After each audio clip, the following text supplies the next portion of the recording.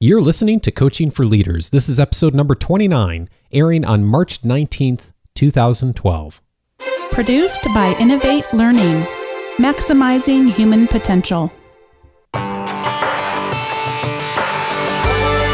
Welcome to Coaching for Leaders.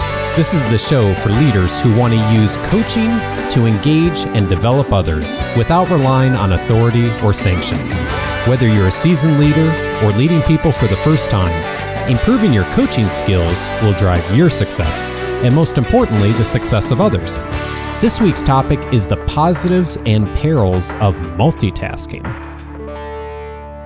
Well, hello everyone, and welcome to another episode of Coaching for Leaders. My name is Dave Stachowiak, and I'm coming to you from our studio here in Orange County, California, and very excited to bring this episode to you today because my very favorite guest of all time is back with me, and that is Bonnie Stachowiak, who I happen to be married to, and also is an expert in many things leadership, coaching, and organizational related. And I'm so glad you're back. I'm so glad to be back, and it's so fun that, Dave, you and I met in grad school, and that we speak the same language when it comes to these things and are interested in the same topics. So when you said you were going to be talking about multitasking, I definitely was a little bit assertive about, hey, I want to come back and talk about that topic. And for those of you who have not heard Bonnie on the show before, those of you who have already know this, but in addition to us being married, you also bring a tremendous amount of professional experience here as well. Bonnie's a professor at Vanguard University here in Southern California and teaches classes in business and management, and also has a long career in the business world and was a VP of a publicly traded company running human resources and training for the organization. And so you have a wide variety of experience handling these challenges and coaching people. And so I'm really excited today that we'll get your perspective on this. And as you're listening to us, you may have comments or questions or feedback that we would certainly be happy to respond to and possibly even address on a future show. And if you do, there's a couple ways you can reach out to us. So one is by phone, and that's 949-38-LEARN. And you can also reach us by email to feedback@coachingforleaders.com. Again, that's feedback@coachingforleaders.com. And those of you who are international, or those of you who just prefer to use Skype, you can also reach us over Skype and leave us a message there.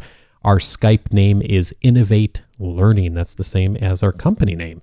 So let's jump in and have some discussion about multitasking. And you know, there's some positives and negatives of multitasking. Thus, our show topic today. So let's see if we can look at a few of these perspectives on this, Bonnie. And what are the good and what are the bad of multitasking? Well, one of the things that's happened since the last time I was on the show, some listeners that are regular listeners may know, is that Dave and I had a baby. We did. Yes, the baby's name is Luke, and Luke is asleep in the next room. We hope for the length of the show. So it's kind of the show could end early. You never know. Speaking of multitasking, it's kind of cutting close to his eating time, so we'll see how he does. But one of the things that really has been in the forefront of my mind is this idea of multitasking, because anyone, I think, who's a new parent, I don't think they could survive without exercising their multitasking skills. And some of us are better at it than others, but I can't really imagine being a parent and just taking things one thing at a time. And I just picture, I don't know how much you want me to keep this clean here, but on the show. Let us not lose our clean iTunes rating. Yes. One thing for sure. You know, in terms of like breastfeeding, and then I'm trying to put in the app what time he's eating, because I want to kind of have, especially when he was a newborn, they really knew, I mean, he's still a newborn, but they wanted you to actually wake him up during the day, even if he wasn't waking himself up. And right. I can't even tell you what day it is, what time it is. And so I did use the iPhone to kind of track that. So I'm breastfeeding and doing that, and then really losing too much weight too quickly. So I'm trying to eat snacks when he's eating. And then, you know, inevitably, I think actually you got a package. I didn't know it at the time. It was our new time capsule. Oh, yes. So the FedEx person is at the front door, you know, delivering that, and it requires a signature. I mean, multitasking has sort of been central to our lives, I think, these last 6 weeks of Luke's life. And this brings up an interesting point too, because I think when there's the conversation about multitasking is people tend to either go to one extreme or the other. They say, oh, you should multitask. You have to multitask. It's the only way to get things done. And then there's also now a camp of people saying, well, you should never multitask, and multitasking isn't good for you, and you're not efficient at all when you're multitasking. And when I think about this from a standpoint of leadership and people I've worked with in organizations, I think in reality, the answer is probably somewhere in between those two on a daily basis. And I think that both you and I have had that experience working with people and coaching with people. So I'm wondering, maybe first of all, we look at, what are some of the myths around this, and what gets people in trouble as far as multitasking? Well, I think one of the things that was a myth for me for many years, and you just sort of alluded to it, is that multitasking is always the way to go. And there were a lot of gender stereotypes about men versus women, and and anytime anyone says, all men this, all women this, it's just preposterous. We're far too complex of beings to think you could simplify it.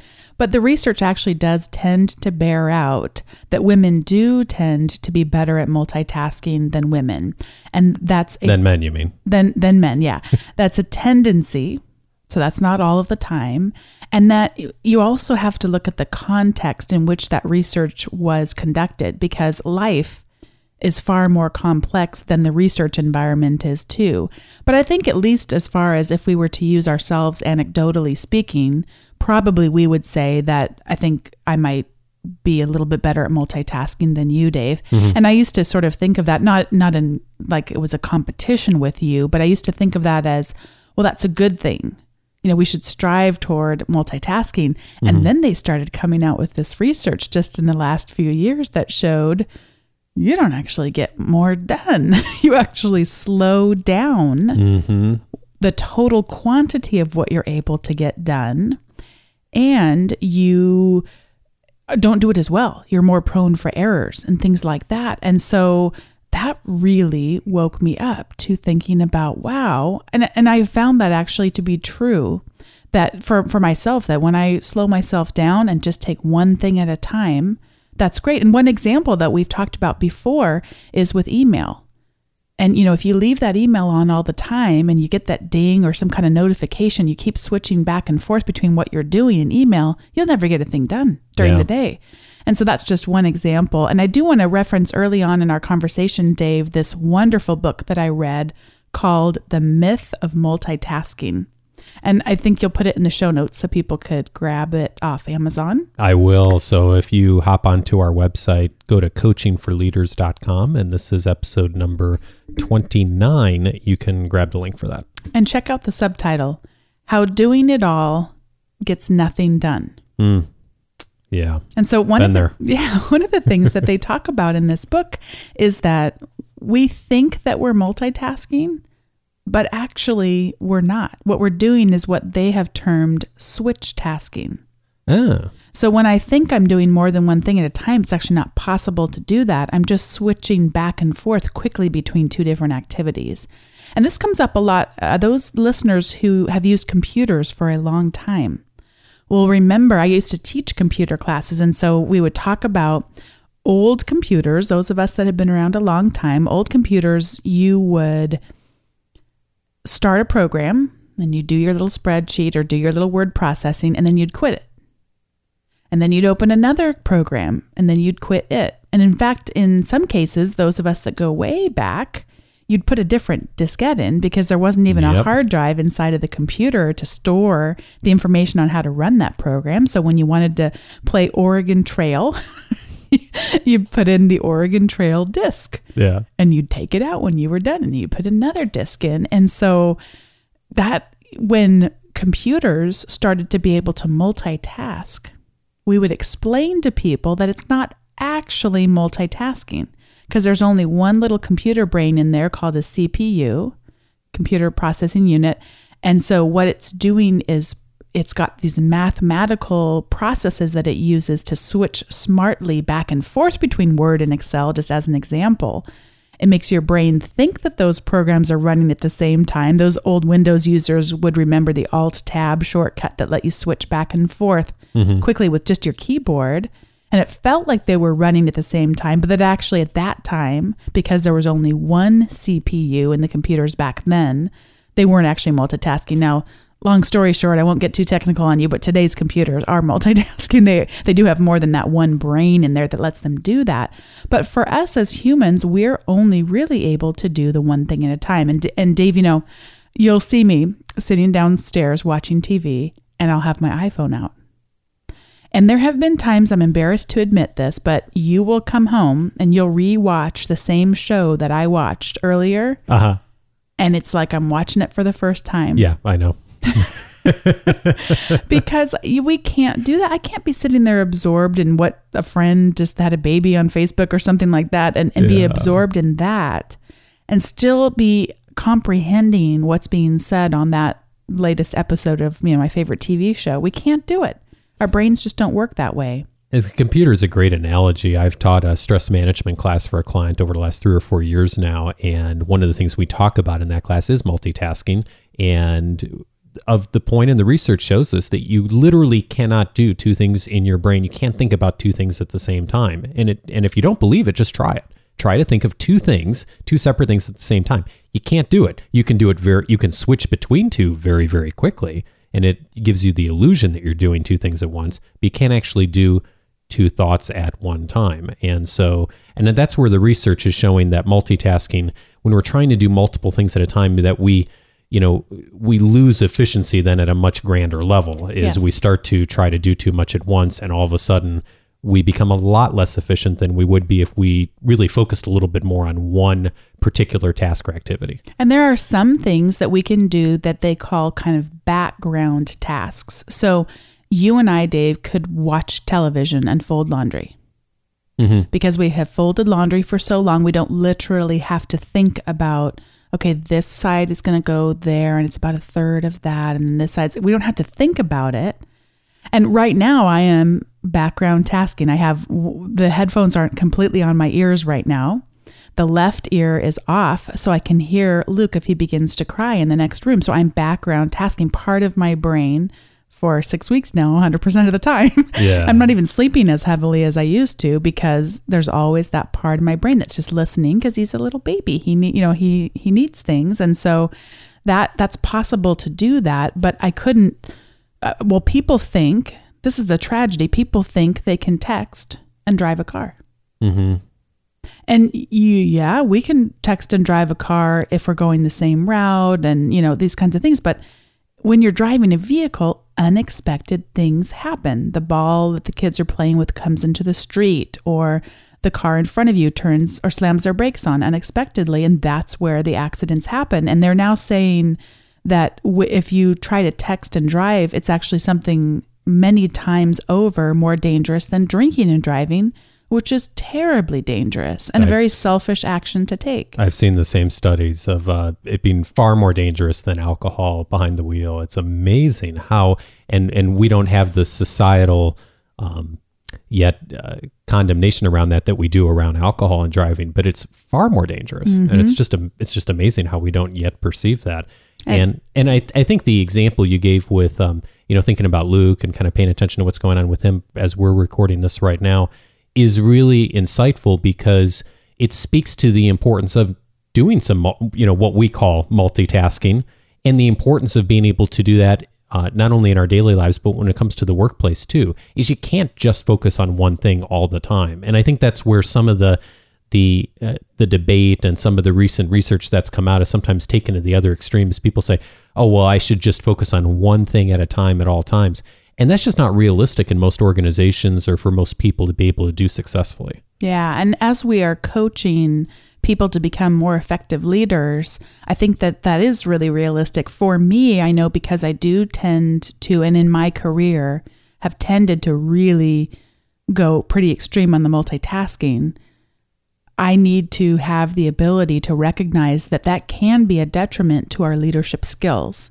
So crucial for a leader, and I'm glad that you're doing this episode kind of in recent proximity to the sessions that you did on personal leadership, Dave. Yeah. Because I think about that whole idea. A lot of leadership experts use the idea of your personal vision as thinking of that as your compass. Mm-hmm. And so we have to think about that driving our direction no matter where we are, always having that helping us no matter how crazy things get, kind of, where we're headed. And then my parents do search and rescue, and you recently interviewed my mom and talked a little bit about search and rescue, and they don't use normal maps there. So if you think about the map that's on your cell phone, those of you that have a smartphone, or the map that's in your navigation system in the car, those are showing you where the streets are. You need to head down this street, but it's missing a really important piece of information if you are walking with a dog searching for people, and that's the what does the terrain look like? So they call it a topographical map, and some of you may have seen topographical maps, and you are able to see how the elevation changes as you're proceeding through that route. And when you think about the multitasking, I think, I love that you said that, Dave. There's this realistic, we're all going to have to multitask. Mm-hmm. But if I tend to kind of rely on that too much and slow myself down and be prone for errors, and then as a leader, what if we miss that which is right in front of us? And there's two crucial things as a leader, I think, here. One is, are we able to be fully present for another human being? And that's both from a practical standpoint, to be an effective manager, to maximize that other person's potential, as, getting everything you can out of them in terms of their contribution to the workforce. But to me, it's just the human dignity of another person that is right in front of you, that is a gift that we will miss as a leader if we aren't paying attention to that and being fully present for another person. And that means the cell phone is off. The interruptions are minimized so that it truly is an emergency, which are so few and far between, but we call things emergencies today that are just an excuse.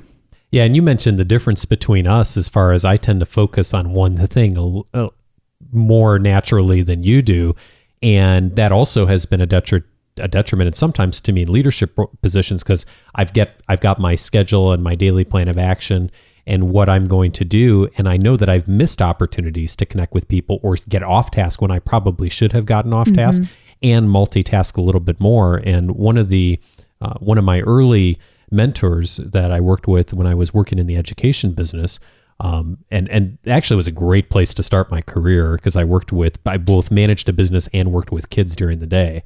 And so, boy, you have to learn quickly how to balance multitasking if you're in an environment with children. Mm-hmm. And so I remember her telling me, she said, a good leader in this business comes into the day with a plan, and you better have a plan, because if you don't have a plan, the world will take over every day with the children. But you also need to be able to, as a leader, jump off the plan at any time to respond to something and to multitask. But then what the difference maker is between the people who are effective and not is people who are effective in this business can get off the plan, but then they can come right back to it as soon as that situation has resolved itself. And in particular with children, that was a really good advice. But I also think that that's helpful when we think about things from a productivity standpoint, is that, again, people tend to go to one extreme or the other on productivity. They'll say, well, I'm going to map out my entire day minute by minute, or I'm not going to map out anything at all. And in reality, if we can have some balance between those, I think that that's probably what's most effective for most of us. So I'm curious from a standpoint of advice for those of us who listen to the show who are leaders, which is almost everybody who's in this audience. What advice would you have for not only for us as leaders, but when we're coaching others around this? What should we do? What kind of things should we be watching for and giving people feedback on, and helping them to gain perspective on this, Bonnie? Yeah, before I answer your question, I just wanted to follow up with the second thing that I was thinking about. The first thing was being present for another person, but the second thing is closely related, and that's tapping into our creativity. Yeah. So if we're just constantly barraged by interruptions and switching back and forth between all these different things and the chaos that really helps to ensue, we're not tapping into our potential as creative beings. So that was just the second one. I didn't want to be like a very recent public figure who was listing things and did not list the list all the rest of them. Yeah, so I didn't want to fall victim to multitasking and forgetting to do that. Thankfully, the listeners of the show are very forgiving and always send wonderful feedback, so I don't think you have too much to worry about. So in answer to your question of what advice I would have for leaders in coaching other people, the first piece of advice really is that I think, Dave, we have to be able to model it ourselves. So if we can't demonstrate for the people that we are leading and coaching what this might look like, then I think that's where it both lives and dies. Yeah. So the first thing is that we have to be good at it. And so I would really suggest that people who struggle with trying to multitask too much read the Myth of Multitasking book. It's one of those quick reads. It's tiny. I'm holding it in my hand right now. It is tiny. Let me look real quick how many pages we're talking about here. It's one of those that's written around sort of a fable in the workplace. Okay. And it also has some practical tools and checklists too. So it's got the best of all worlds. I don't tend to like the fable-oriented business books, but this one, it got to the point quick enough that it didn't bother me. But then I love the little checklists in the back and the tools to help us. So yeah, 137 pages. And that's not bad. Yeah, they're not even long pages. So I would really suggest picking up The Myth of Multitasking, How Doing It All Gets Nothing Done. And then perhaps even using this tool and some of the checklists with the people that you lead and are helping to coach as well. How about for those of us that tend to maybe drift to the other side like I would, where we're almost focused a little bit too much on one particular thing and not necessarily being responsive enough to the environment around us and maybe to the people that really do need our attention. Anything come to mind that you would suggest for people in that category? Well, one thing I would think is that it's great that we are in these coaching relationships, but a good coach is going to help set you up with other people too that will help you in your own development process. And so you might be thinking about finding someone who's your polar opposite. And so I think sometimes, at least in my experience, younger in my career, I would kind of tend to demonize those people a little bit, like they're bad, they're so different than me and that's bad. If only everyone were like me, that would be good, Which is a really dangerous place to be as a leader, because if everyone's like you have tons of blind spots. Yes. And so, but it could be easy to say, in my case, multitaskers are good. If you can't multitask, you are bad. When we go too far, any of our strengths, when we turn the volume up too much on any of our strengths, they become our weaknesses. So yes, but it might be interesting to sort of create some sort of a relationship with someone who's your polar opposite and see what you can learn from them and their experience. But I'm also curious, before we run out of time here, Dave, what do you think? What's your idea of maybe how someone might become more flexible? Because you certainly have become more flexible in that. Yeah, I think for me, it's been really, being a facilitator and a trainer and a coach over the years, I have learned just by necessity, I've had to be flexible. And I wish I would have learned that lesson sooner. So I think one of the things you can do is put yourself in environments where you are absolutely going to have to be flexible. And for me, it's been thousands of hours of facilitation of people in corporate America, because that is an environment that inevitably you cannot control sometimes.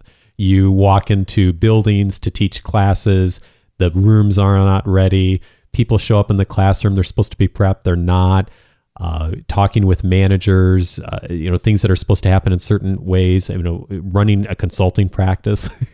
Boy, I'll tell you, all of those things have made me so much more flexible than I ever was before. And now I feel like I have a pretty good balance between those. So putting yourself in situations where you absolutely will have to be flexible is a great way to train your mind in order to get comfortable with that. Well, the classroom itself, if it's a well-designed class, is going to be all about just creating a structure for people to help engage with content and learning objectives. But once you do that and you do it well, the class, it naturally goes places you never planned on it going. So if you have a class or a lecture or something where everything goes exactly like you planned it, you are not, you need some help with instructional design, because it should go very differently from how you planned it, but still be driving toward, like that compass analogy again, driving toward the key objectives.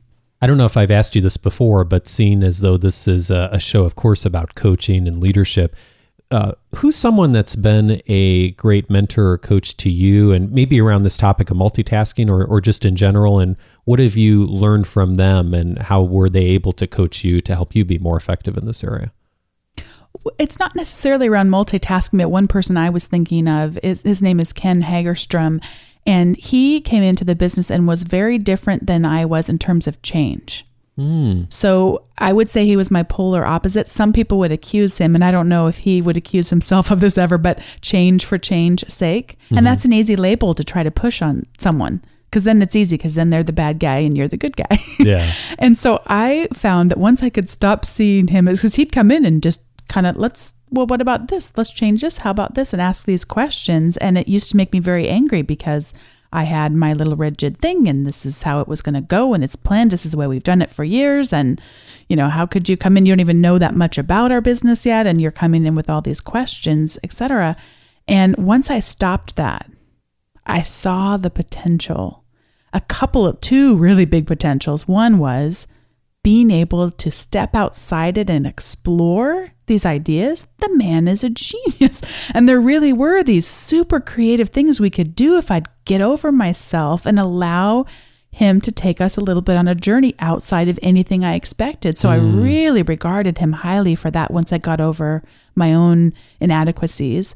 And then as if we ever get over them completely, but to the extent in that area that it was possible.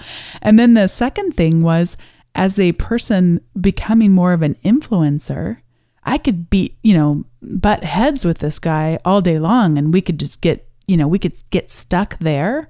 Or I could see that if I allowed myself to go on the journey with him, along the way, I was going to discover ways to influence him, so that later on, once I figured out how to do this, he would then be the biggest salesperson for any new programs, which included budgetary dollars in the company, of anyone I could find, once I let myself do that with him. And so if you want to be a person of influence within an organization, you have to be flexible and adaptable this way.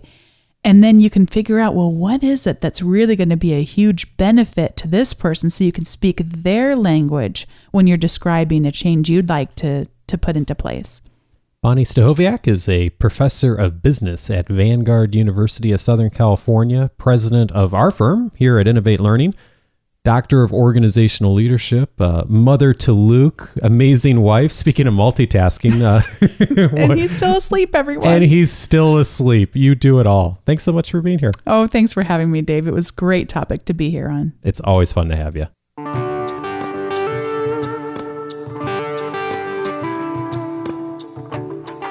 Well, I hope you love listening to her as much as I do. I can spend hours just listening to her talk and share her wisdom, and it's so wonderful to be married to someone who's just so intelligent and well-spoken, and also who just has such a tremendous sense of humor, too. And you just so rarely find that combination in a person, and I am so honored to be married to her. And so I can't wait to get done with the show here and get back to getting to spend time with family again. And speaking of wrapping up the show, this is the part of the show where I usually like to drop in some community feedback. And just a reminder, if you missed it on the front end of the show here, there's a few ways you can reach out to us. By phone is one way, 949-38-LEARN. Our email address is feedback@coachingforleaders.com. And of course, you can reach us by Skype too. And again, the Skype name is Innovate Learning. And I have one piece of feedback this week, and then also a couple of thank yous I'd like to give out. The first piece of feedback here from David, and David had emailed me in regards to actually had sent a nice long email. Thank you, David. I will get back to you here shortly, but I did want to read just a piece of his email. He just says here, I just finished reading How to Win Friends and Influencing People. I cannot believe that I never took the time to read this before. Basic principles, period. We've lost so much of this as a society. Much of it is common courtesy. The direct connect phones that beep when your voice transmits are one of the prime offenders. They seem to make it okay to just beep and interrupt a conversation. And the owners often just top it off and respond, sorry, digression. Steve Jobs seemed to break most of the principles Mr. Carnegie laid out. What lesson do we take from that? David, first of all, thank you so much for emailing, and thank you for the feedback. And those phones that interrupt us, boy, fits right in with our topic we just talked about with Bonnie here on multitasking. Anything that's just interrupting us constantly is not a good, probably communication tool for us as leaders. And I'm grateful, and I'm sure many of you are too, that it seems like those phones are sort of going out of style now. People aren't using the Direct Connect feature as much, and the smartphones don't seem to have them. So I'm grateful for that. And in regards to, this, some of this just seems like common practice in How to Win Friends and Influence People from Dale Carnegie, published back in 1936. Can you believe it's still on the Amazon.com top 100 list? The book was published over 80 years ago, and it's still a top seller.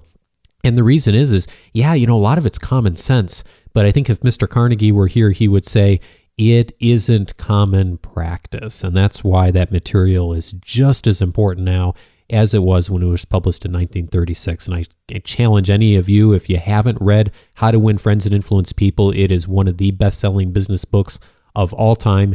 You need to pick it up and check it out. And there's tons of great value in there that you could spend a lifetime working on. And I wanted to also just comment on this question that David rose about Steve Jobs as well. He says, Steve Jobs broke most of Dale Carnegie's principles. What can we learn from that? Well, I think there's one thing for us to keep in mind as leaders. And David, this is just my perspective on it. And if you disagree, or if anyone else disagrees, feel free to call in with a comment or email. And I'd love to hear some dialogue on this. But, Steve Jobs, in my opinion, got away with his behavior, which is pretty well documented, of him not always winning friends and influencing people, because he was Steve Jobs. And when you're someone like Steve Jobs, who is a once-in-a-generation genius and a trendsetter and just an amazing mind who transforms the business world and technology and all the things that he did, when you are that much of a genius and that smart and so good at that aspect, you can get away with being a jerk sometimes. You just can. And that's just the way of it. And, Steve Jobs did get away with it. Steve Jobs, because he was Steve Jobs, could do just about anything he wanted. Now, there's always limits for every leader as far as how they treat people. And if he had broken them, eventually it would have come back to bite him. But, he got away with a lot more than a lot of leaders do. And for every Steve Jobs that gets away with that, I'll point out to you 1,000 leaders that don't get away with some of the mistakes that he made. So if you're Steve Jobs, sure, you can get away with making mistakes like that. If you're the everyday leader, like so many of us are, and are listening to the show, I know I'm not a genius. I'm not at Steve Jobs' level. For those of us who are the everyday leaders and are just trying to do the best we can for ourselves and the people who work for us, I challenge you to keep improving your coaching skills and keep developing and empowering others. Because if you can, then you will be someone who will be tremendously valuable, not only in your own career and in your own development, but people will be grateful to work with you. They'll be grateful to be led by you, and they'll want to be led by you. And if you can get into that position as a leader, what a wonderful place it is to be, and an honor it is to be able to lead people that want to be led by you. So I would challenge all of us to continue to learn the lessons that we're hopefully all learning together on this show, and we'll continue to move forward on them, of course. And then finally, I just wanted to wrap up this week by saying a quick thank you to two people for really jumping on to my feedback from last week and hopping on to iTunes and leaving us some comments about our show. So thank you. And actually, I don't know either of their names because it doesn't say it on iTunes, but the person who refers to themselves as Lead One, thank you so much for your comment. And someone else who referred to themselves as a Dave and Bonnie fan, I actually think I know who this may be. Thank you. You know who you are. I so appreciate your comments. And thanks for taking a moment to reach out and to help us to reach more people through this show. And hey, speaking of this show, this is episode number 29. If you would like the notes for the show, you can find them on our website, coachingforleaders.com.